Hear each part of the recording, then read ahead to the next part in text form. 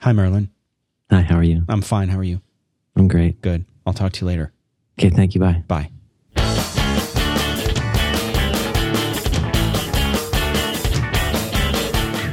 We live? Yes. God, I'm so prepared today. Are you? I love the shows where you're prepared. God, those shows where you don't put any preparation. It's disrespectful to the audience. And I can be honest, it's disrespectful to me, too. Mm-hmm. Weren't you going to eat? Yeah, I'm going to have some breakfast sausage. What kind? What was it? Is it artisanal or what kind is it? I don't know. You should check. I'll check. I'll look under the hood.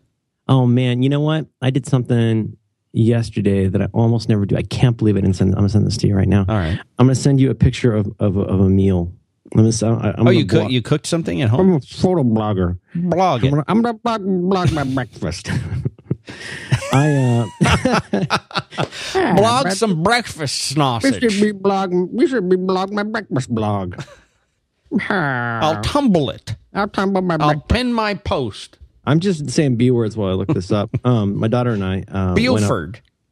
Oh God, this is beautiful. Wait do you see this thing? It looks like either, I don't know, it looks like an Irish train wreck or the best breakfast ever. Maybe both. My daughter and I like to go to this little Irish restaurant. Don't be creepy. Yes, they have Irish food, believe it or not. It's drunk and angry. That's okay, I'm Irish. I can say that. It's not ping pong. Are you really? Huh? That explains some things. Mm-hmm. Are you eating off like Good China? It sounds like Good China. Is that ping pong?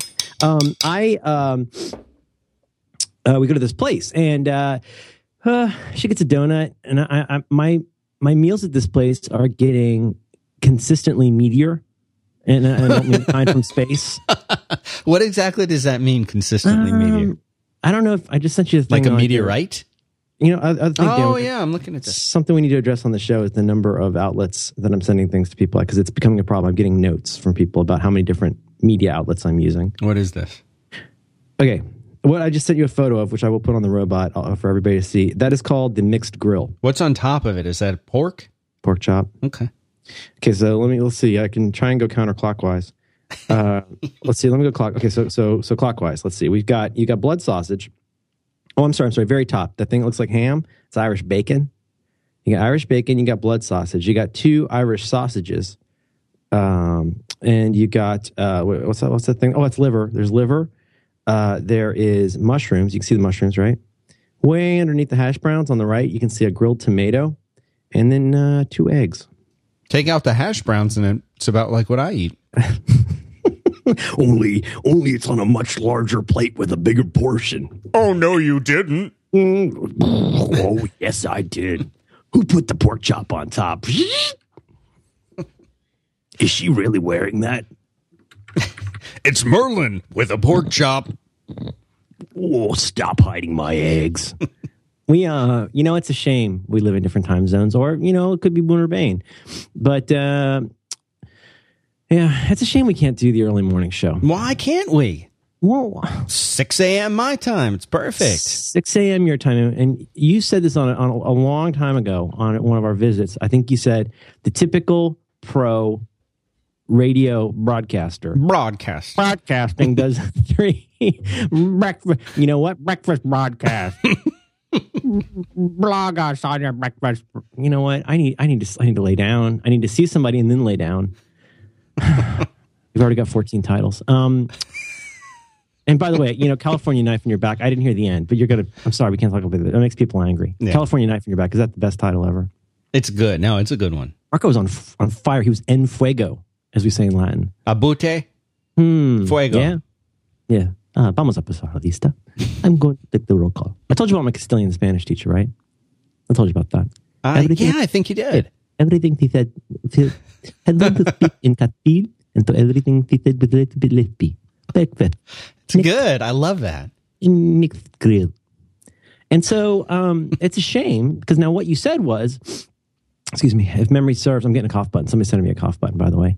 How do you use a cough button without an XLR microphone? A friend of the show on Roderick on the Line is sending us 2 cough buttons because he literally can't listen to the show anymore. Okay, that's not what I'm saying. I'm saying, how do you use a cough button if you don't have an XLR mic?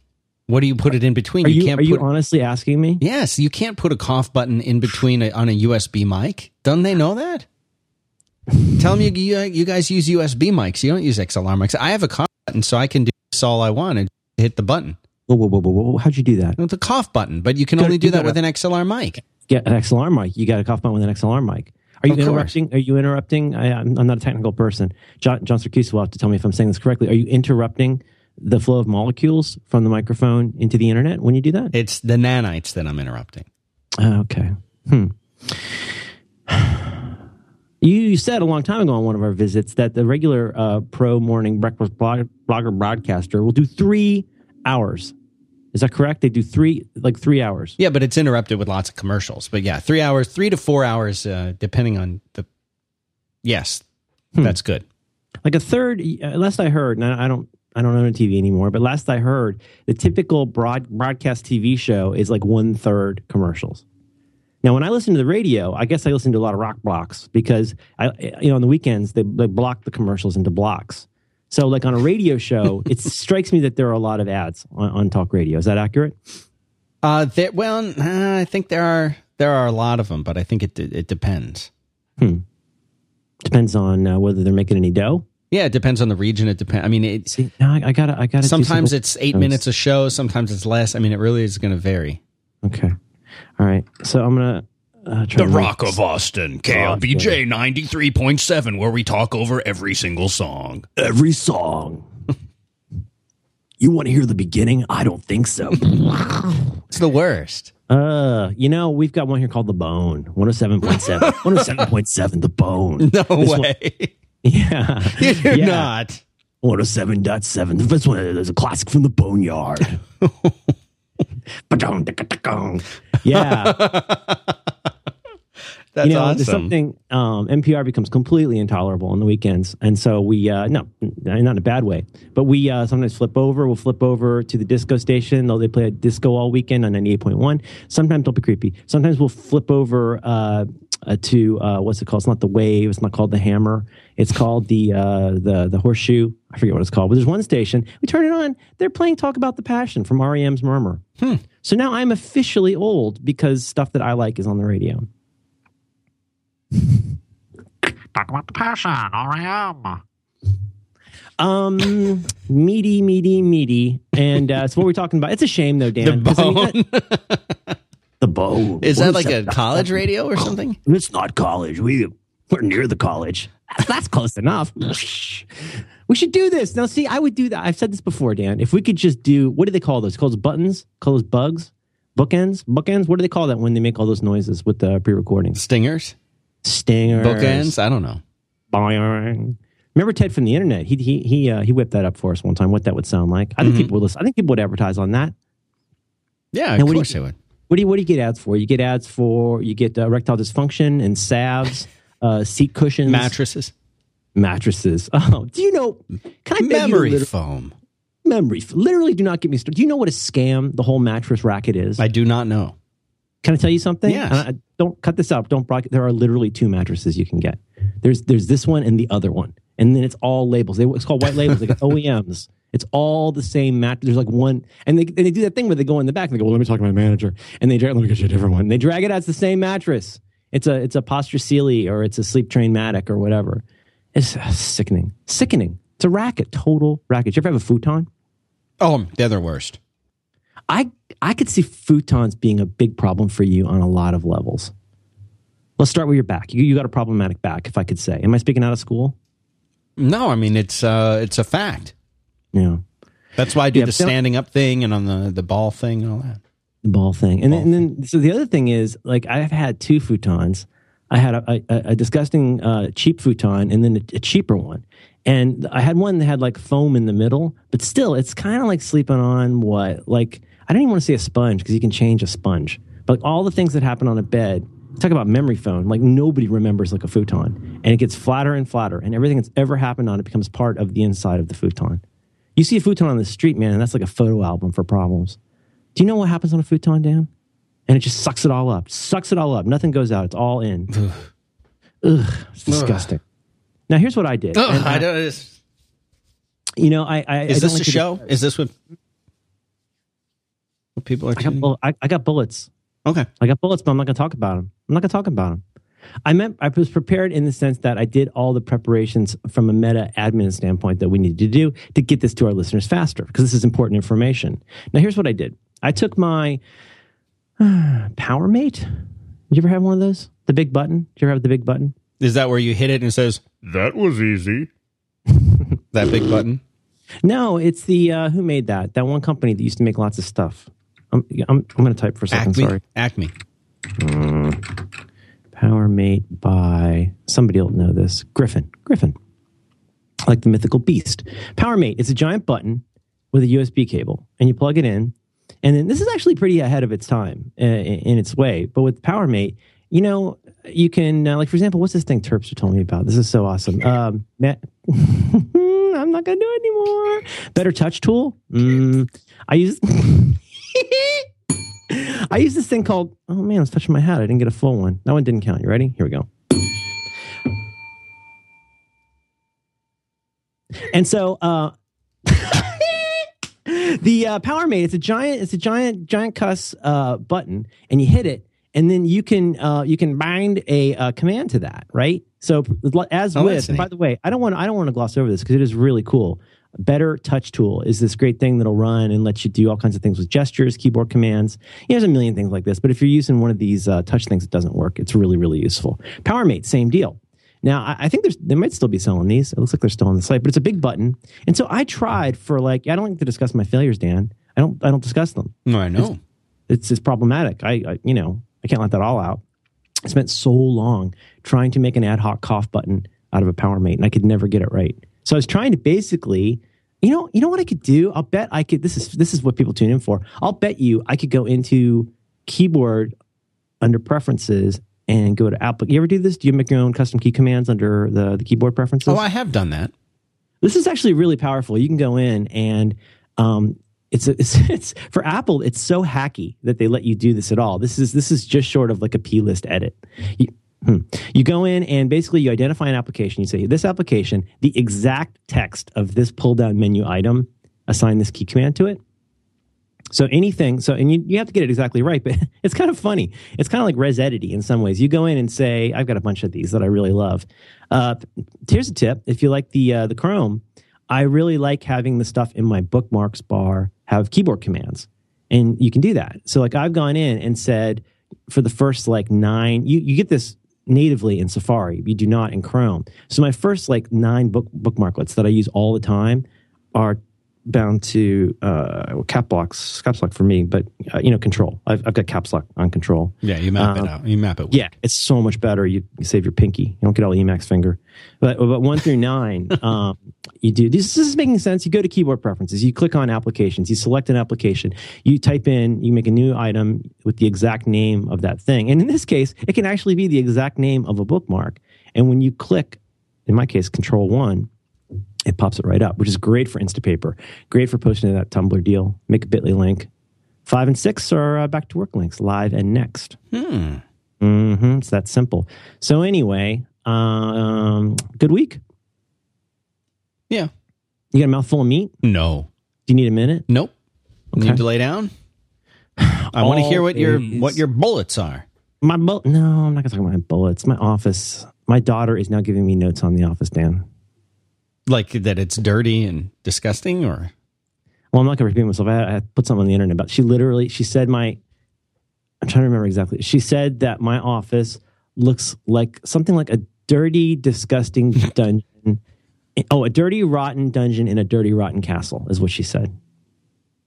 She didn't say it was because I think dungeons, let's be clear, I think a dungeon is not a nice place by and large, oubliette or otherwise. Thing is, you can have a real nice castle with a pretty skanky dungeon. I think that kind of contrast is what makes the notion of the dungeon so effective. In my case, she's saying it's not even nice upstairs. Might as well all be dungeon. So I tried to fix my toilet today. I go in and try to fix my toilet. She will not even go in the bathroom anymore. I have to literally pick her up and put her.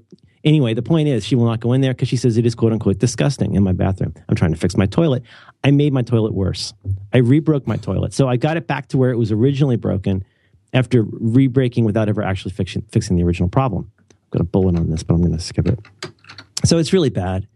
It's really bad in here. I went through a whole thing of Woolite, spot cleaner, because basically my office is a spot.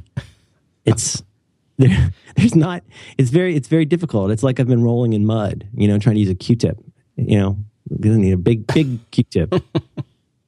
I'm sorry, Dan. It's your show. Yeah. Wouldn't you want to talk more about? What do you think? And that was kind of a nice photo of my meat, though, don't you think? Pretty good. Yeah, Well, no, no, it's a good. How do we get that into the thing? I'll have to save it and email it and upload it. And We should talk about logistics someday about how we work in our workflows. this thing is making me hungry looking at this. That's a good cuss and pork chop right there. It is something Yeah. else. Mm-hmm. I wanted to get home fries. She likes hash browns. I like home fries. So what do you substitute if you want to have home fries? You use elk or You would either omit it or you would put in some kind of sweet potato home fries. Okay, and that's not technically a cheat food. I don't think so. Okay. Depends on how strict you want to be, I guess. What do you? I like being very strict, Dan. I know, I've heard that about you. We shared some photos. What would you like to talk about today, Dan? You're the one with the bullet points. I just want to facilitate you know what you. I do? I keep a list of things we might talk about. I try to find interesting articles for us to discuss. I don't have anything like a Syracuse thing prepared, but I don't know. It's your show. It's your show. You always say this is the show. You like doing this show, and you what's it be in your bonnet this week? Do you want a minute to eat? No, I ate already. You're kidding me. You ate all of that fast? You didn't see how much it was. I heard it. I heard some meaty bites. Sounded good. Heard you masticating. You did. I don't think so. 'Cause I got two different kinds of mute switches here. So you're saying I got to get XLRs? But I tried. I went with one of those different mics. I got Jesse Thorne told me to buy one of those Heils. No offense. And I got that, and I got a compressor, and I got the Mackie. And by the way, I got to sell that. You did not. I bought all of that because I was going to start trying to do music and stuff. I couldn't. You know what? And it was either that or like plug in a Rode Podcaster. But that's not what you're using now. I've got a Rode Podcaster and a USB too. Yeah. Yeah. But I tried that all, and it was a donkey drill. That's more like what we use. So you're saying I shouldn't go with getting like a Heil with the setup and the whole thing and the noiseless. I think in your particular situation, yeah, I think you should. Is this what you think people tune in for, or are we off base track a little bit? Just asking. Because we got a lot of feedback about last week's show. What do we talk about? Emails that came in. What were we talking about? Let me check. We were talking about last week's show. What were we talking about? Do you remember? Last week we talked about bring your dog to work. Unclenching. We talked about unclenching. Bring your dog to work. Oh, God. That we got an email about that from okay. But from the dog people? From Jason. Jason says, I thought I'd share dogs at work experience. Don't read it. Oh, God. My employer made a big deal out of telling everyone about the upcoming Bring Your Dog to Work Day for the weeks for the weeks leading up Bring until your dog. Now that's funny. It's not like you just have a dog wandering around. It's like you bring it in to show you how you operate. It's a whole day where you're teaching your dog. I said, woof. Until the arbitrarily chosen date around noon on an otherwise uneventful doggy day, someone sent out a mass email indicating that the building management had complained about the dogs. Apparently, nobody had thought to check if they allow the animals in the building. And now, what are you going to do? Drive it home? Yeah. You got to take it home. I kid. I love dogs. But, I don't know. Offices are weird. They're very weird, Dan. There are dog offices. Our venture capital guy at my .com place. He was there were two people named in the name of the venture capital company. This guy happened to be a basketball player who, I think he probably should have stuck with foul shots. But when he would come to our .com, the $35 million in cash that they'd given us, he would come in with his dog in slacks. And he'd bring his dog to meetings. If you're a venture capitalist who used to play basketball, would you bring a dog in slacks to a meeting? Do you mean like he used to play basketball professionally? He was a professional baller.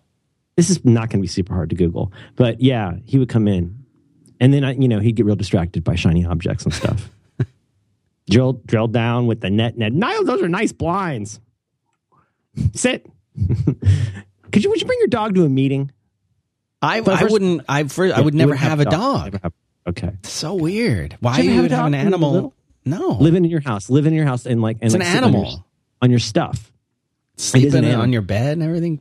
Yeah. I don't know why you would do that. Oh, I think they're people so give their loyal. Ugh. They're so God. loyal, Merlin. You know They what's look at you loyal? with those eyes and they just Say what's loyal is sit a when you couch tell with them to no sit. hair on it. That's loyal. That's a loyal couch. yeah. No, I like dogs. I had Do a you? dog named Chauncey Gardner. I He don't was a dislike dogs. I just don't No. want them in my house. Right. Like Perl programmers. I don't want them in my house either. Yeah. No, I've it's had nice. them in You my know, house. I learned. I'm going to say one thing about this. First of all, I'm just saying, if you used to play basketball and you're wearing slacks, don't bring a dog to a meeting. That's super weird. It's weird. I mean, God, everything was. It was just a bananas time back then. Like it was like everything goes. It was really, really silly. We had our .com, which was very, very silly.com, put on one of those super expensive events in the middle of a conference that was germane to our vertical space, and it was determined that we should give away oven mitts, because if you're a professional in the real estate industry, aren't you going to want an oven mitt? And so for the rest of the time, until we all lost our jobs, that became the running joke. Oven mitt, get it? Yeah. Come on by, get a can of paint, a free dog. It's real estate, whatever. Something, $35 million. Yeah. Yeah, it was a good gig. I was thinking, I had two different things related to honesty that I thought might be Honesty. interesting. Well, no, and I'm not a particularly honest person, which makes it problematic. What do you mean you're But- not honest? Well, this is part of the problem with honesty, is that I don't know. What do you mean? I don't think I'm a dishonest person, but I think today there's a lot of, and this might have always been true, but today I think there's a lot of concatenation of honesty with other things that aren't actually about honesty. I mean, how does honesty square against privacy? And how does honesty square against the way you and I want to ruminate on something before we make a decision about it? Do you know what I mean? Part of what makes honesty complicated, and this is not prepared, but part of what makes honesty complicated is that it is as I get older, and really, I have you noticed how much older I look lately? Yeah. It'll Honest- knock your socks off if you think about it. Yeah, it's those kind of diabetes socks. They're super tight. They're you ever have prescription socks? I don't. You think that's fun? You think I like that? Are those like the inserts in your shoes to force an arch when you don't have one or something? Are you talking about lifts? Is that what that is? I'm not sure. Did you have That might be- lifts? Like prosthetically? I haven't had a lift in years. I even had a prescription.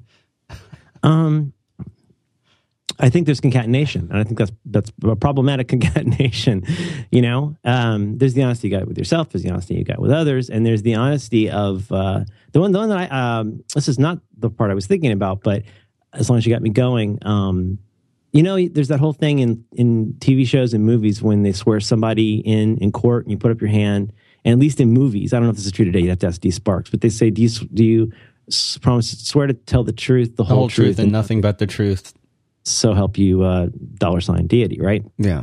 And so I think that gets complicated because as I get older, I realize that the truth is a slippery thing, and that the truth and honesty are not even always the same thing. You know what I mean? Yeah. Honesty, truth can be this platonic ideal, but honesty is, I think, really complicated. And I had two, I don't know, pseudo interesting examples of this. There's a neat thread on Metafilter, on Ask Metafilter, where somebody, the name of the topic was things said can't be unsaid. And it was about the nut of it is, here's the nut graph. If you're the kind of person who would be this brutal to someone you know or care about, what do you do with people who are this brutally honest and expect or appreciate the same result in return? And so basically it's this person who as a child, people say these awful, awful things to you. You know what I mean? And they couch it as being honest. Right. And the bridge here, I think, to our last few visits is that, we talk a lot about honesty when sometimes I think we probably mean candor, or probably we mean transparency. And, if this isn't showing you at least that I think honesty is complicated, I mean, there's a lot of flavors to this. I mean, complete honesty makes you a sociopath. There's actually an article not too long ago about this guy who has this thing called, I think it's called radical honesty, which is this idea that it's basically becoming a completely id-based character, where all you do is tell people exactly what's on your mind that moment. You go, like nice Tourette's people or something. I guess. I mean, that's a medical condition. Wow. It's more complicated than that. But yeah. So you're saying, wait, radical honesty is in the sense, because I've heard of this, as a self-improvement type of thing. That the concept that the reason that we experience stress is because we have learned to tell white lies or. Yeah, I mean, I just Googled this real quick. It appears that this is Brad Blanton. Blanton. Brad. Yeah. The truth tellers. This is from Wikipedia, which is always right. The program asserts that lying is the primary source of modern human stress, and that practitioners will become happier by being more honest, even about painful or taboo subjects, etc. Which could be true. I mean, it's probably good for you, but it's... well, I mean, obviously, this is an extreme end of the continuum, but in the case of that person on Metafilter, I mean, she's talking about these really horrible things people have said to her, and what's really cool is a couple of the comments that people say, hey, you know what? Those people aren't being honest; they're being jerks, right? And so you can frame yourself as being this person who's really all about honesty when you're really just kind of saying awful things to people, or you're saying provocative things, and it's nice to think in the abstract that being honest will keep you from being passive aggressive because they seem sort of polar, but I don't think that's the case at all. I think there are ways you can be extremely passive aggressive while appearing to be honest. Like Jenna and the Backdoor Brag. Wait, what is that? Rock. You ever watch on 30 Rock? Jenna introduces Kenneth to the Backdoor Brag, and it's kind of like a humble brag, and it's where it sounds like you're saying something that's really honest, but you're really kind of working in like a compliment to yourself. Example. Oh gosh, you shouldn't quote comedy. I think Steve Martin said that. All right. But I don't know. I guess if I were going to try based on this rambling as I struggle to find the center of this, I'm interested in the idea that honesty is people who think that honesty is as simple as a 0 and 1 are probably pretty dishonest people because the truth is really complicated. The Civil War happened because of slavery. Well, yeah, I mean, that's true, but there's so much more complexity to that. Okay, now me saying that sounds like I'm pro-slavery. When in fact, what I'm trying to say is, well, it's actually you've got the puritanical religious-based approach of the North and prescriptive values that come with that, with the more entrepreneurial, freewheeling spirit of the South, and it's a huge part, but that would be, while not being dishonest, it is certainly not complete. I mean, if you tell the whole truth, you're going to have to tell a lot of different truths in a lot of ways. And I think that's complicated in relationships and especially at work. So when we say things like, or when I say things like, well, somebody writes in with a certain kind of problem or this difficulty, and I guess as somebody with a Rode podcaster, it's easy enough for me to fall back on saying, well, I just have to go talk to that person and be honest. But it's rarely as simple as that. And I think it gets into things like status and power and the amount of honesty that you can afford at a given time. I think we all, if you were really honest with yourself, you would know that there's sometimes you can only sort of afford so much honesty. I think it's really easy to get out there and act like this is a super simple thing, but I really think it's not. And this example that goes through my head, I think like the thank you email. Like the email that you send to somebody when they've sent you a lamp or something? Yeah, could be. Yeah, sure. But this is in the email productivity racket. This is a popular topic because most people have a pretty strong feeling about the thank you email. And I'll give you an example. Somebody, you email somebody and you say, "Could you please tell me if Monday's a holiday?" And they say, "Yes, Monday is a holiday." And they go, "Thanks." And this drives some people crazy. It drives some people a lot of people. I would have to guess probably a lot of the people listening right now do not like the thank you email because the thank you email seems crufty. It you know what I mean? To a lot of people, have you experienced this? Because I mean, I've met a lot of people who are, when I go in and do a talk on email, for example, they'll say, "Oh my gosh, one thing, can you please talk about how we don't need to have the thank you email? It drives me crazy how many of these I get." every day. Have you heard people talk about this? Not as much.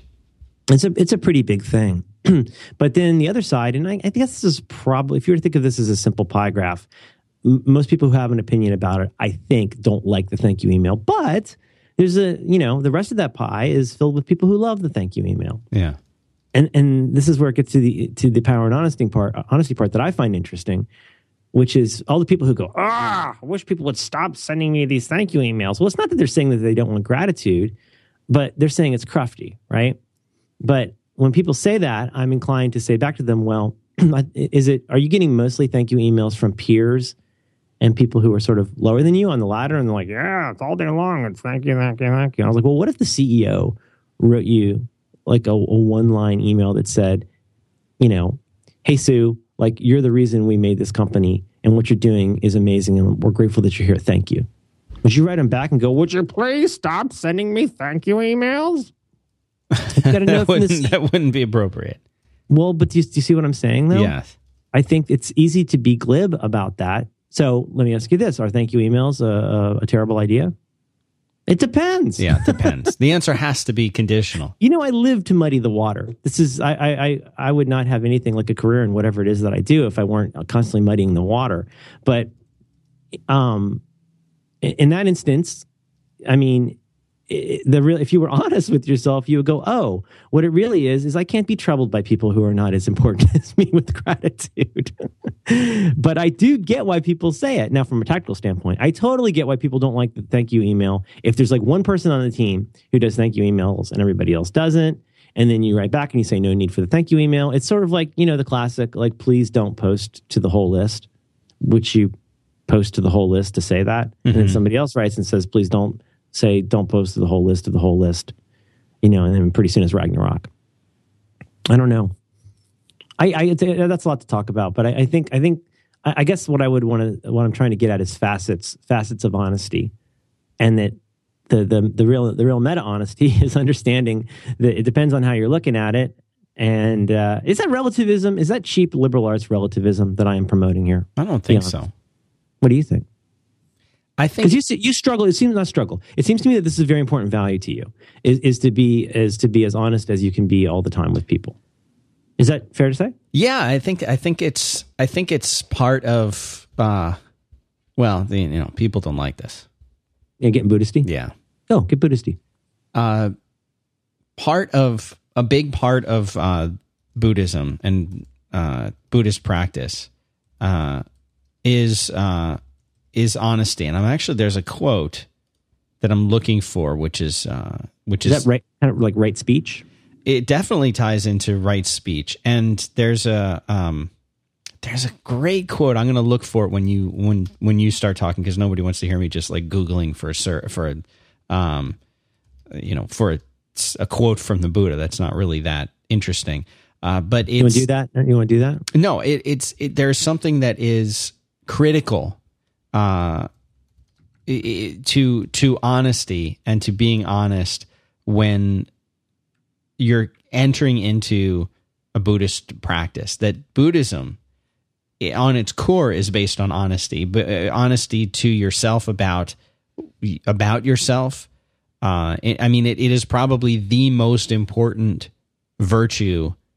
Being honest with yourself, being honest with other people. Now, that doesn't mean you have to say, when somebody says, "Oh, do I look fat in this?" Yes, you look really fat in it. I mean, there's that right speech defines how you are honest.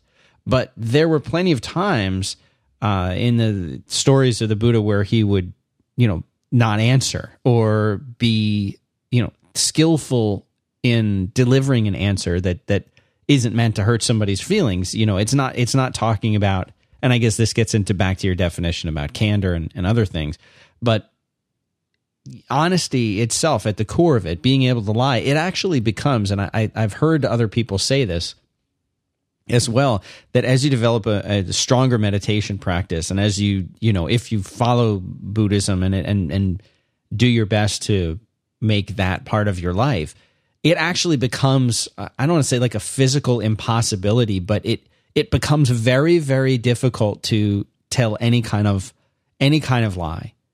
And it becomes something that's almost tangible that you can't. I don't want to say you're incapable of lying, but it almost feels that way. Like you can't fathom it because you understand deeply what saying something that isn't true can do. And then you also learn that there are lots of other ways to answer people's questions that are not deceitful, but that don't hurt their feelings. Doesn't that or get don't you into cause lies of omission, though? problems. No, you can't. That's all tied into it. But then, by a lot of people's, and this could be a straw man, but it seems to me that by a lot of people's definition of honesty, and let's be honest, the people who are constantly crowing about honesty are frequently the same ones who are crowing about hypocrisy, which, in my opinion, at least, tends to mean that they're really worried about being seen as a hypocrite. A truly honest person doesn't need to worry about whether people think they're being honest. Yeah. Disclosure. Like, you can never disclose your way out of like seeming really, sketchy, But the reason I ask about the lie of omission is, and which is, again, putting it strongly, but well, the other thing people hate us talking about, of course, is kids. And we had we're going to hit both of them. Yeah, sure. Let's get it out of the way. But I mean, now there's probably some kind of a ethics scholar that can tell me how weak an example this is. But let's say you want to explain to your kid the classic "don't take candy from strangers." You want to say to your kid, "Hey, look." So you could come up with something as simple as "don't talk to strangers." Well, is that really what you want to say? Is that really what you want to get across? Well, not really, because now they're going to be taciturn with people at stores, And I'm a big believer in please and thank you. I think you get away with a lot more when you say please and thank you. But you want to get something a little deeper than that. So you say, well, don't talk to strangers that you don't know and that mommy and daddy don't know. Okay, so you're not going to talk to kids at the playground and their parents? Well, that's a really gray area in some ways. Okay, well, what about if you're lost at a store? Should you talk to a stranger? Well, yeah. So now how do I describe that? Yeah, that's very complicated. Look for someone in a uniform and make sure that their ID tag is accurate. That's easy for kids to do. Sweetheart, are you writing all this down? I'm not done. Right? And what is it that we're really ultimately trying to say? And I'm not even going to say the honest thing here. I'm going to parse it in a way that I think is more appropriate, which is that there are people out there who do bad things to other people. And so a lot of times it's people we know, and sometimes it's people we don't know.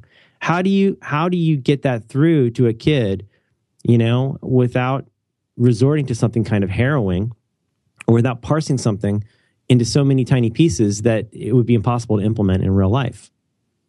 For example, I mean, not to go all dark here, but supposedly, turns out most violent crimes, including murder, are the result of are committed by somebody that we know.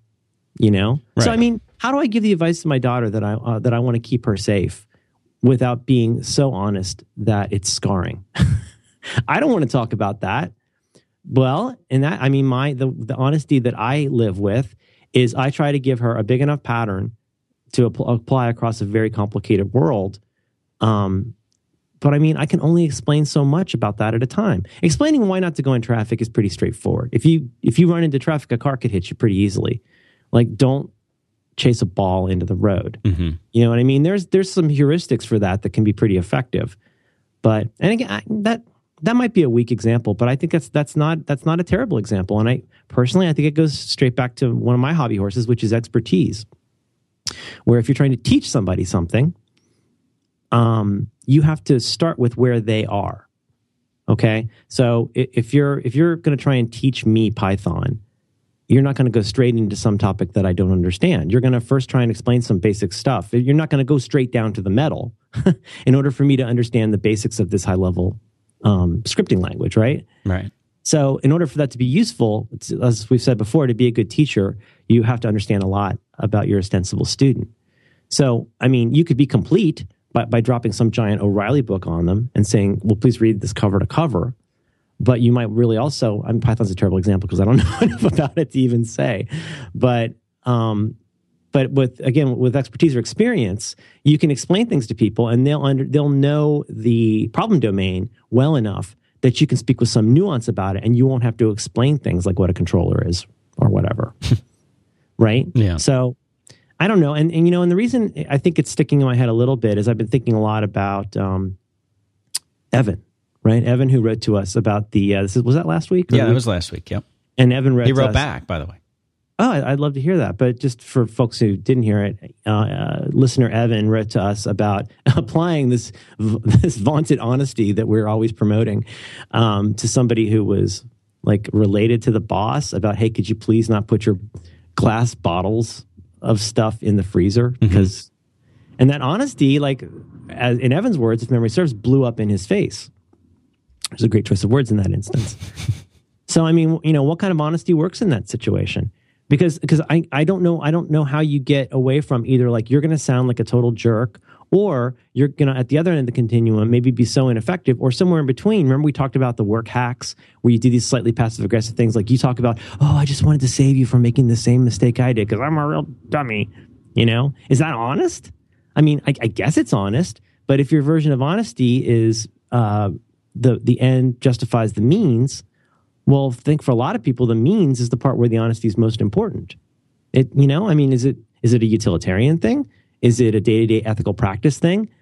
I don't know. Maybe I'm just trying to convince myself that it's okay for me to think that's complicated. Because I find it frustrating when people don't see the nuance to that, or don't see that just because you're not saying everything about everything, that makes you a dishonest person. Right speech in Buddhism, which is part of the Eightfold Path, it's number 3, by the way, is with a bullet. Yes, is widely considered to be one of the most difficult, if not the most difficult, part of the path for a lot of people. I mean, obviously things like right mindfulness, right concentration, yeah, but I'm talking about like right intention, right view, right livelihood, things like that. But actually paying attention to your speech and what you say and really thinking about how it could be interpreted and affecting people. I mean, admittedly, it's the toughest thing. So do you want to hear the Buddha's definition of right speech? Because there are 4 bullet points for right speech. Sure. Do you want to hear these? And you tell me if this addresses the honesty stuff that you're thinking about. Okay, number 1. To abstain from false speech, especially not to tell deliberate lies and not to speak deceitfully. To abstain, and this is not from memory, by the way, and I'm sorry to disappoint you. To abstain from slanderous speech and not to use words maliciously against others. 3, to abstain from harsh words that offend or hurt others. And 4, to abstain from idle chatter that lacks purpose or depth. That's the real hard one. Oh, thanks a lot. Yeah, I know. Guess I got to stop doing these shows. Positively phrased, this means to tell the truth, to speak friendly, warmly, and gently, and to talk only when necessary. So that is right speech. Which to pull out sounds almost like impossible, right? It makes me think of Mr. Rogers. Again, something we've talked about on here before. And you can certainly make this into a cliche, but when I've heard interviews with him or things about him. I've mentioned this before, but one thing I find so admirable about Fred Rogers was his ability to, he seems like a real wuss from a certain standpoint, like from a stand-up comic point. But when you hear him speak or you hear about things that the guy did, he was anything but. He was a guy with very strongly held values who somehow managed to not judge people. And he always sought out the best in other people and but he could say very honest things to people. And because it was so clear that he did not mean ill by it, he got away with a lot of honesty in a way that some people couldn't. Right? But he grew up in Winter Park, Florida. He went to Rollins, didn't he? I thought so. Got to do a theater program there. He was a good man. He's a good man. One of the problems with I'm ruminating on what you said.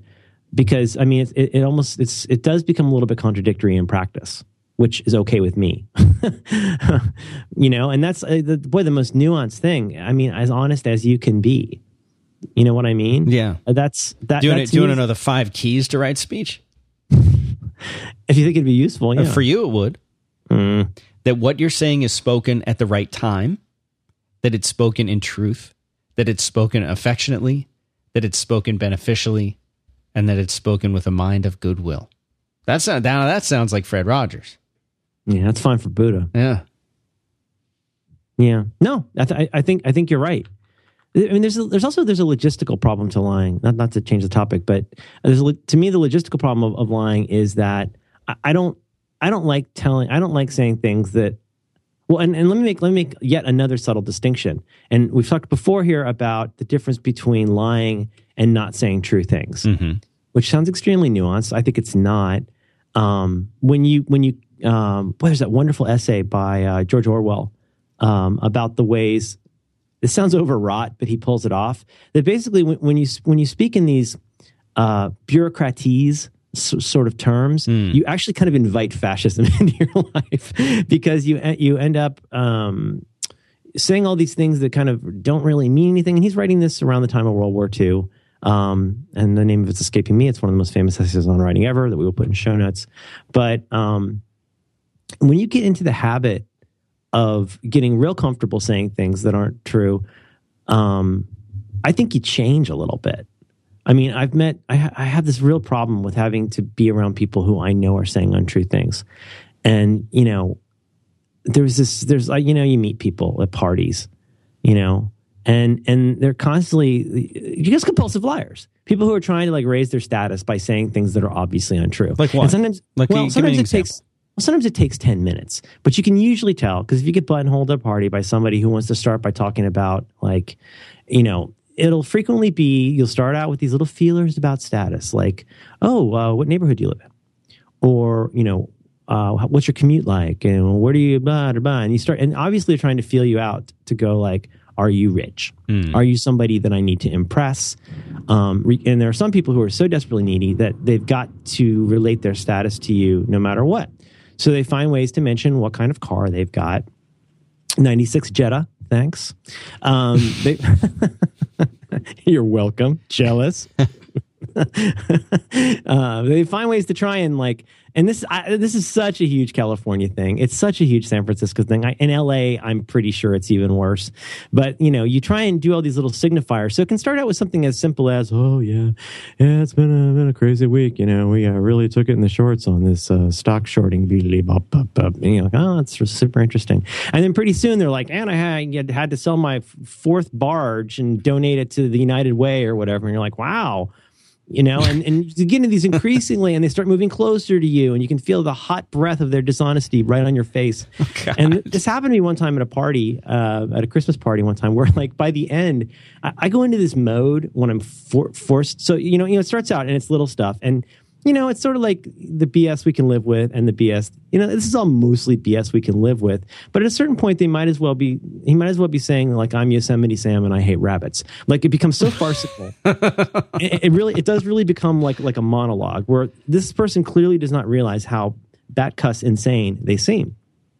And so this guy, seriously, one time this guy was telling me about his work in the oil industry, and and pretty soon you're getting into his work with the CIA that he probably shouldn't be telling you about.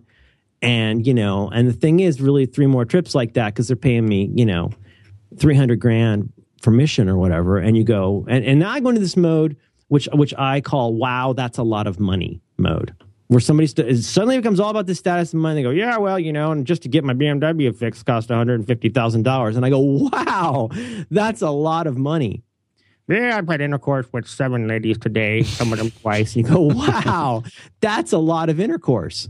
Because what do you say at that point? I mean, it becomes farcical. Now for myself, and I'm not trying to present myself as a super honest person, but my logistical problem is my mind is not fast enough to cover a lot of dishonesties with other dishonesties. Some people are great at it.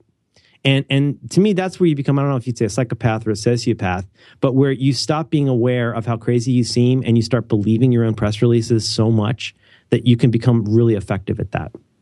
And I've got friends that do this. I've got friends who have jobs where they're very effective at telling their company's version of the truth all day long. And of course, they get real butthurt if you point out that that's pretty much BS. But you see this all the time. I mean, if you're in something like public relations, I mean, you have to be honest. You can't say untrue things about your product. But how do you say, is that a huge issue? I mean, do you castigate that entire industry because you have to put a good spin on things? Is everybody in politics bad? Is the oncologist who's trying to ease it into you that your kid's gonna maybe not be around for long? Is that dishonest? I mean, you have to tell the truth about what's going to happen, but how do you do that in a way that's not inhumane? Or in my case, like I would be constantly tripping over myself if I tried to like explain how many yachts I owned.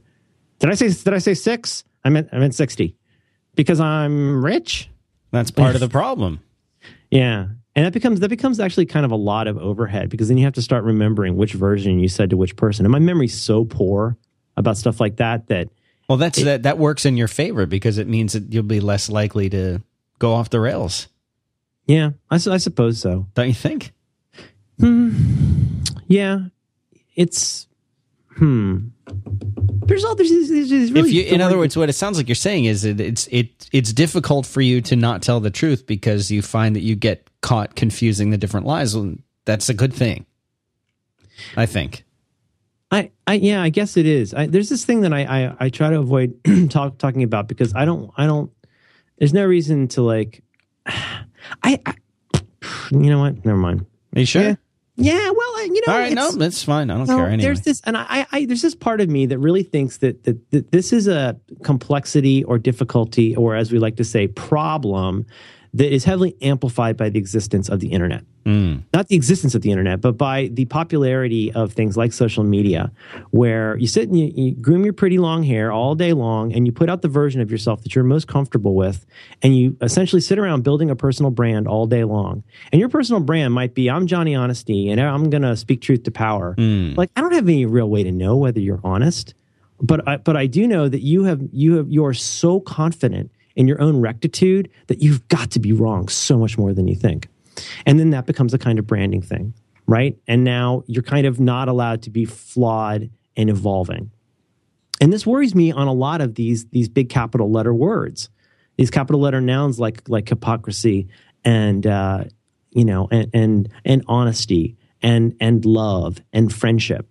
Because I think getting those things wrong, or worse still, getting those things thinking that you've got them right, can take you in a lot of silly places. Because if your stake in the ground is, and you really, I mean, if your stake in the ground is that you're great at all of that stuff, and just there's no way you could be any better at it, and you sit around and show other people how they're bad at it, like I think that can be problematic, because it's not for most people, being slightly flawed in differing ways is not a really interesting brand. It's interesting in comedy. But if you're like a social media douche, like you have to seem all like, oh, these are my values and stuff like that. And I'm not even reacting to anything in particular here. It's just that this seems like a thread that comes up a lot in what we talk about. And I know it comes up a lot inside of companies where there are people who are just yearning to say something true. Or more importantly, if you're down at the lower end of the quote unquote ladder, you're craving somebody to say something true to you. In this environment where you feel so surrounded by half-truths and spin, you know what I mean? Like on the show with Marco, you were talking about that blog post from Twitter. Yeah. And it's something Gruber's great at. I don't know if Gruber invented this, but he's great at it. He's great at disassembling a press release, line by line. Translation, : we sold a lot fewer of these tablets than we said we would. But RIM is not going to come out and go, you know what? We really screwed the pooch on this. We've made a lot of really silly decisions, and we're not sure what to do about it. Like, that's not going to make the shareholders happy. So, I mean, that flavor of honesty, even as Canadians, that flavor of honesty that they have to deal with is going to be functioning at a pretty high level. I don't know. I guess what at the risk of sounding super, super silly and self-absorbed, I think on all of these things, getting too far down one end of the continuum and deciding that you're great about it is problematic, because you don't get to grow, and you stop looking for the opportunities to find those little nuggets of honesty that could make things better. Because if you're constantly looking for the big, complete honesty, you might miss a lot of the really profound small honesties. And in some ways, that's really what life's made of. We could sit around and ruminate in this capital P philosophy way about truth and goodness and all of these things, which is all very interesting. But like, if you're stealing somebody's muffins, you're kind of if you may be the most honest, sorry, a cuss. You might consider yourself the most honest person in the world, or the least hypocritical person in the world. But in my heart, I really believe that the people who worry about that without hemming and hawing as much as I do, I'm very suspicious of those people. I don't want to be, but I always feel like, wow, you're so sure about everything. You're really keen to let me know how rich and not messed up you are, and it's so suspicious to me. Yeah. Well, not everybody is comfortable. Silly. No, I'm not saying you have to be as silly of a pseudo adult as I am, but there's just something about that. First of all, I'm much more attracted to people. You don't have to be a shambling mess, but I'm really attracted to people who have something like a sense of humor about what they're maybe not great at. Right. And of course we all can shape that and form that a million different ways, but it's one reason I don't like doing this going on and doing talks so much anymore, because then I feel a little bit complicit in a certain flavor of dishonesty. If I'm expected to go in and do my bit, and I feel like if the most important thing that I want to say is going to be really awkward to everybody because it's a flavor of honesty that they're not ready for, if I'm going to really explain what happens inside the white van, like that's going to be super disruptive, and I'm not going to make people happy because they don't want that. They're not ready for that. The level of honesty that they want it's a different level. And I've told you this before, but this is the latest thing that doesn't get me hired for things is this. Is in one of the very first phone calls or first or second phone calls about me coming and talking somewhere. And, I don't do hardly any of this anymore because it's such a pain. Nobody likes it. But it becomes really difficult because I the last 2 times I've had a call about this with somebody and I got even the slightest bit of the fear that they were full of crap. I'll say, well, here's the thing. I've got a lot of things that I'd like to think that I can help you with, starting at a willfully superficial level all the way down to let's sit and cry until we can't operate anymore. And somewhere in between, we'll find the thing that you would find useful. But you need to tell me how honest you are, and you need to tell me how honest you want me to be. And here's the part that's difficult is I don't care how honest you are. I need to know how honest you want to seem. Because if in my opinion, the real problem is so difficult and unsolvable that I could be a real like Captain Bringdown in that room, but I want to know how far into the stack you want to go. And again, I'm not sitting here going like I'm Moses with the tablets or anything. I'm saying that what I do know is that a lot of the wrong inside of those buildings happens because we think we're being honest and we're not. And I don't mean honest in some kind of platonic sense. I mean honest in the sense of everybody in the place knows that this is totally bananas and is not true and that that's just a poster. And then, for myself, I don't want to come in and act like that poster is what's actually happening. And surprisingly enough, Dan, when I ask people how honest they want to be and how honest they want me to be, sometimes they don't like that. Because I'm saying something that I really believe, which is that we all do our best to try to be honest a lot of the time. But if we don't recognize that there are different flavors and levels to that, we are in some ways being somewhat dishonest. Wait a minute. Let me understand. Now that I'm not getting hired, let me understand. You're telling me that you really, really think that all this value stuff has any impact on the lives of the people who work here? Like if I go and I ask 5 people in those little cubes about the values of the company, they will A, be able to rattle them off, and B, give examples of how it works in practice, and C, the things that you canceled or gave more budget for in order to make those values happen. Okay, thank you for your time. It's an unpopular stance. Yeah. But I mean, I'm actually pretty okay with this being a shambling show about that because I think that's what it is. Going back to my abortive book and that cover that they didn't like because it was messy. Well, I think this is messy, and it comes up enough that I think it's worth talking about, even if we're not always great at it. And that's maybe the reason to talk about it. You know what I mean? You could think about it if you want to be like Johnny LinkedIn. You could think about it in terms of credibility. You could think about it in terms of effectiveness. You could think about it in whatever words you've read in in-flight magazines that make you feel like you're doing something super important. No offense, but it does still come down to that thing. Why would Mr. Rogers be a great manager? Well, because he could tell you that there are better ways to do your work, and he could do it in a kind of gentle way where you would not feel that it was passive aggressive. You would not feel that they're secretly trying to brag about their yacht. I don't even think Fred Rogers had a yacht. He had some puppets and shoes, but and a lot of piano music. But he's a minister. Did you know that? He was a minister. Yeah. Yeah. He's amazing, truly an amazing man. I mean, it's such a cliche to talk about Mr. Rogers, but really quite an amazing. It's easy enough to pull out these posters of Gandhi and stuff, but wow, talk about somebody you could learn from. But like, wouldn't you love to have a manager like that? Yeah. I mean, the problem with honesty in the workplace sometimes, setting aside all this Merlin blathering, is that there's not a lot of room for that in some ways, because. And I guess we're rehashing something from a few episodes at this point, or I am. But that honesty feels like a jab, right? Yeah. And if you're being honest with somebody, quote unquote, who doesn't want to fire back at you with the real deeper honesty, they may just sit on that.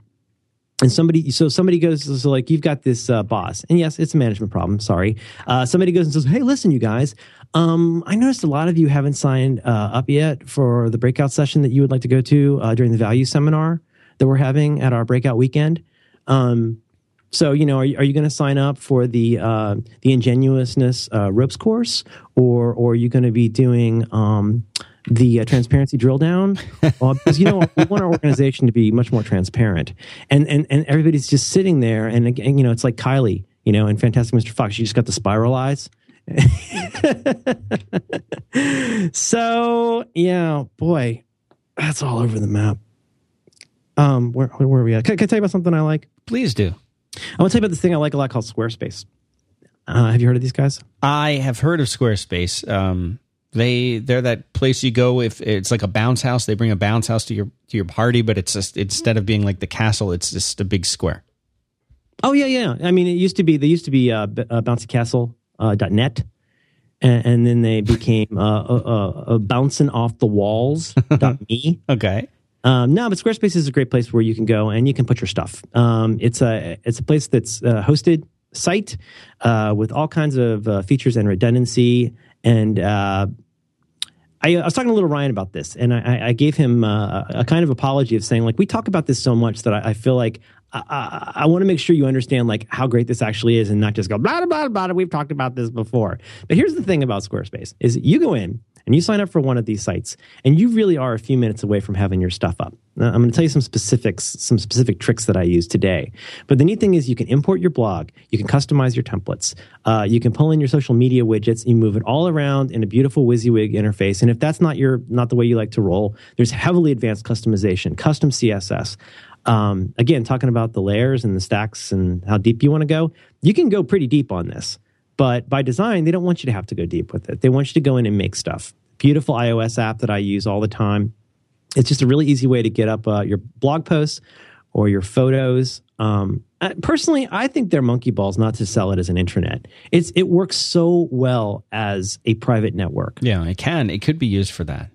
Yeah, I mean, and they've got so much stuff that they could choose to promote about it. But I mean, I'm doing. I'm so cagey about this because it's taking forever. But my friend who's helping me with migrating some stuff to Squarespace, like we have a little area where he's got a login. I give him a login. I make him an admin. I can pick what areas he's allowed to do stuff in. You can pick like what areas people can see. This is why I say it would be neat as an intranet, because even though we're a company that is moving heavily towards transparency, complete transparency, you have the ability to have people sign up for these things. You can have people sign up just. I believe you can still do this. Have people sign up just for comments and things like that. You can have it set up so that when they go to this particular section of the site, they see a login just for that section of the site. It's really powerful stuff that we don't always get at. But I went to, you guys should check this out at squarespace.com/back-to-work. I want to tell you one trick I do today. I'm going to try and start bringing out more of my tricks, because just saying it's fun to use and neat doesn't get at it. It's like explaining a magic trick, right? It's very difficult to get across. And this is partly a problem that I'll never get around, because you need to be in here and look at this to see how cool this is. But I spend a lot of my time on this page that's called architecture. So you get a section called structure, and under that is architecture. And architecture is where you've got sections of stuff that then have like widgets or bits of stuff inside of them. Now, the easiest way to understand this is a subdirectory. So you got a top level on your site, right? And then let's say you've got a section called blog. Now, under that section, you can have all kinds of things. Like, let me give you the example of Roderick on the Line. So if you go to merlinmann.com/Roderick, you will land on the journal for our site, which is their word for a blog, which is great. Now I get to pick, like, all I have to do is upload a file and it turns into a podcast. I can add the art to that in the WYSIWYG. It can be WYSIWYG or Markdown or HTML or whatever it is you want to do. You can switch between modes, super easy to use. But then I have this, I actually need to update this, but I've got FAQs. So how did I make FAQs? Well, I hit add page, and that creates a new section called FAQs that is underneath that subdirectory. You can have as many of these as you want. You can have multiple blogs. You can have multiple galleries. Now, here's my trick for today. I use a template style that you can have 2 sidebars, like in a lot of CMSs. I use only one sidebar on all of my sites, and sidebar 2 is not visible on the live site. So whenever I'm developing stuff, A, I put it over in sidebar number 2, and B, you can have it be invisible, like not show to the public yet. So I have these 2 levels of you won't see it yet. I can make it so that only I can see it in the side rail to test it. What's great is, why is this awesome? Well, I can go in, I could build an entire site or sub-site on Squarespace. I could build the entire thing. I could trick out the templates. I could move things around. I can say only show this widget on these pages, right? The kind of stuff that used to drive me bananas in Drupal, to be honest. It's so easy to do, and only you see it. And then when you're ready to go, you flip it on. In my case, I can say show this area, and it would show up. Or I can move it over to my sidebar 1, which is the right rail in my case, and it pops right up. We talk about this a lot, and I just want to make sure that you folks understand that this is way more than just a little whizzy way to put up a picture of your lunch. Like, there is a lot going on in here. There's a lot under the hood, and let me just say, there's a lot more coming soon. And this is very much worth checking out. Dan, what do you got on the Squarespace at this point? You got the big week there? I have bigweek.co. I have the 5x5 blog. I have another site that's not public yet, and I'm going to get HiveLogic moved over there as soon as I can. We've mentioned this before, but I have to repeat this. If you are on one of the popular platforms and you want to just test this out, there's something called the blog importer. It'll just import. It'll just suck it right in. How about this? You enter the credentials for certain popular CMSs, and you put your creds in and hit a button, and it goes over and it understands what your top level domain is for it. And it actually, with 0 301s, it gets all your permalinks right the first time, which I have no idea how that works. I spent about 4 months of my life making 301s. I had the world's largest htaccess. You can check Guinness. But it's that easy to do. And so, like I like to say at least once a month, I know you guys are nerds. I know you're rolling your own. But this is worth having a look at, because there's so much here under the hood than you realize. I may end up making some videos about some of this, because I think that's the only way to really show people. But here's the good part, is you can go in and right now, well, I mean, this is a new thing they do now, is that, when you sign up for a year or more, you get a free domain name.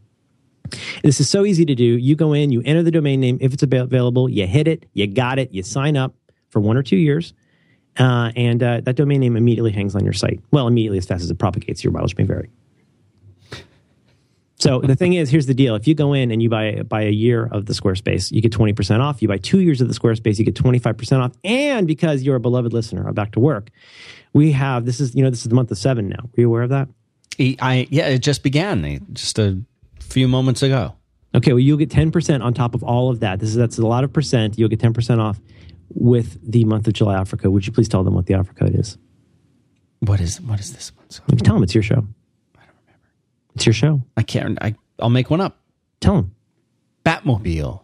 It's your show. It's your show. That's the actual. See, I took and I turned it. So don't use Batmobile. Use it's your show. You have to cut all of that out. You understand? No, you don't. Your show. It's not. There's no it's in it. It's just your show. Your show. YOURSHOW. So it's your show, but not it's your show. Just your show. Let's see, .com, Yahoo, _, spelled out. Oh, hold on. No, it's just use your show. And that's a lot of percents on top of all of that. And I wish you guys would go and check this out, because it is pretty great. I'm going to talk a little Ryan. We may do some special things, because I think it's going to take a video level of stuff to show how cool this is. But you can run a lot of your life off of this. And it's a pretty neat thing. So go to squarespace.com/back-to-work, and you'll have the opportunity to sign up. It helps us a lot if you go to that URL when you sign up, because that tells Lil Ryan that you're suffering the show. And we're all very grateful for that. Anything else, Dan, about the Squarespace? I love the It's Squarespace. handsome. It's a very handsome site. Those Very templates handsome. are really quite handsome. So we're very grateful to Squarespace for supporting 5x5 and Back to Work. Anyway, for the summer house, we only had room for 3 of the yachts. Wow, that sucks. Ugh. I hate that. It's the worst. Yeah, you know that there's a lot of the services now where you can do this with if this then that. There's lots of purpose built apps for this, but you can like kind of hit a little secret button and get a text. It's an emergency text. E-text, they call it. Call it an e-text. Yeah. Huh? Is that XML? Yeah. E-text ML? It's it's HTML5. Yeah. I like to act like I'm having a seizure just because it's fun. That's a nice yacht. Wah! I find it very difficult to do. And it's not because I'm a ceaselessly honest person, but just because I like having like a conversation with somebody. And if you're constantly being pulled back into like how like you played the kick drum on When the Levee Breaks or whatever. Yeah. You're like, well, first of all, like you wouldn't just play the kick drum. You weren't alive then, but no, at that point now you're the jerk because you're the one trying to explain, how Led Zeppelin works to somebody. That's complicated. I don't know. You can be all right? Yeah, I think I'll be all right. No, this is a purging thing because we talk about honesty so much that, like I say, I'm willing for this to be a little bit shambling because I think it's a pretty shambly issue. There are aspects of honesty, and I should write down all of these, do a little word tree of all these synonyms or near synonyms because I think the synonyms are more interesting than that carved in stone word honesty. Candor. I think candor can be different from honesty. Transparency can be very different from honesty. It's a flavor of that, right? Like if you were going to make a tree, those might be branches on the tree. But, let's first say a lot of the companies who keep talking about being transparent, they really mean getting a Facebook account. Like real transparency is like opening the books. Right. Right? Do you realize that? No, we're not going to be that kind of okay, so does that make you dishonest? Or does that mean that you're just being as honest as you can be about this? Right? With utter honesty, people would be naked all the time, and I so don't want that. Well, it depends on the person. No, it doesn't. No, it doesn't. No, it really doesn't. You just don't want to see that all the time. A lot of people who are drawn to nudity really need to wear clothes. There seems to be a precedent. Yeah. So some people really need to look into clothes that cover more things. Yeah. This is why I don't get a tattoo, because then I have to get all new clothes to show that I have a tattoo. I'm not going to get into that. That makes people angry if you talk about tattoos on Twitter. I can barely sleep. Here's the thing about candor, though. And I fall into this trap constantly, right? Because I'm always going, well, let's be honest, or da-da-da-da. But candor might be a better word in a lot of ways, because I think candor means you're both admitting. You say to somebody, well, can I tell you something candid, or may I speak candidly? I think what you're admitting when you say that is that there is this veneer over the not dishonesty, but around the politeness that we have about things. And so you say to somebody, like in army moves, they always say, may I speak freely, sir? Or may I speak at ease, or something like that, which means you tell somebody what you really think of something. And it kind of, if you do it, don't do it all the time, it can raise the quality of the conversation. Or if you could say to somebody, can I speak candidly? And you might say something like, yeah, you got bad breath, or you might say like, you need to wash your car, or something like that. But if you're close enough to somebody to say something like that, well, that's a kind of honesty that most of us can live with. It can be painful, right? But I don't know. I'm struggling with this. I'll have to come back to this, but it's something that ends up being so important that I think treating it as something that's as simple as you tell everything all the time to everybody, or you're a liar, makes things really complex. And it goes back to the white van problem. It goes back to the me speaking at a company problem. But if you were to say, for the sake of argument, well, how about I just say, I'm going to be as honest as I can be. How about this? Like you're a manager. Like you're a manager, and let's say you're a good manager. You're a whatever manager. Like you go to lots of meetings. Do you go and tell your staff everything that happens in a meeting? Like, what if you know that there's going to be layoffs? Like, what if you consider yourself like a really, really honest person? Like, what if you know that there's going to be layoffs? And moreover, what if you know pretty much exactly who's going to get laid off. Mm. And you got to walk around with that, right? You get to walk around with that. You get to go into meetings with the person, hear them talking about on what they're going to do next month. Well, yeah, and people, yes, exactly. Terrible. And people, I think we're all naturally worried about stuff like that in a job. But then what happens? What if somebody comes up to you and goes, hey, look, somebody in my family's sick, or like, we're having trouble making our mortgage payments. Are there going to be layoffs? Like, what do you say? Does that make you dishonest? Because I think that is really a really, really tough thing. Yeah. And you have an obligation. You have an obligation to the people you work for to do your job by saying only what you're supposed to say. But on a personal level, do you feel like you have an obligation to that person to give them a heads up? What if let's make it even harder. What if that person comes to you and says, hey, look, can I speak candidly? I just got, you're my boss and I like you and I trust you. I just got offered a gig, and you've been so great to me, but like I've been offered a gig and I have to let them know within the next week whether I can take the job. So what do you think I should do? Because I really like working here, but this could be a really good opportunity. Like, what if that person's about to get laid off anyway? What do you say? Well, you got to be honest. You got to right? tell them. You got to tell them. Yeah, but then aren't you breaking? Yeah, the thing that you're supposed to do? Of course. God, think about what like a priest has to walk around with knowing. Think about like what a guidance counselor has to walk around knowing. Your whole job is to be somebody that can be trusted. Certainly that you can be trusted with secrets, but that you can, you know what I mean? It's like you end up becoming this de facto existential project manager for this entire community. It just seems like that must be just a huge, huge burden to have to walk around with that. This may be our greatest episode of, I honestly do not have an answer for this. Do you have an answer for this? Well, I don't think there is an answer. I think it's a mindset. There may not even be a question. Yeah, there may not be. I think it comes down to trying to have the right kind of intention behind the things that you're doing, the things that you're focusing on, the things that you set yourself up to do. I mean, if your goal and your practice is to be really mindful, and you're really, really trying hard to do that, and your focus is on honesty, your focus is on delivering that, and that's your intention, then you'll probably wind up in fewer situations where you're in a difficult position, but sometimes you have no choice. Sometimes you're almost like helpless, like the situation you're describing. I don't know. I think what you're saying is it kind of sucks.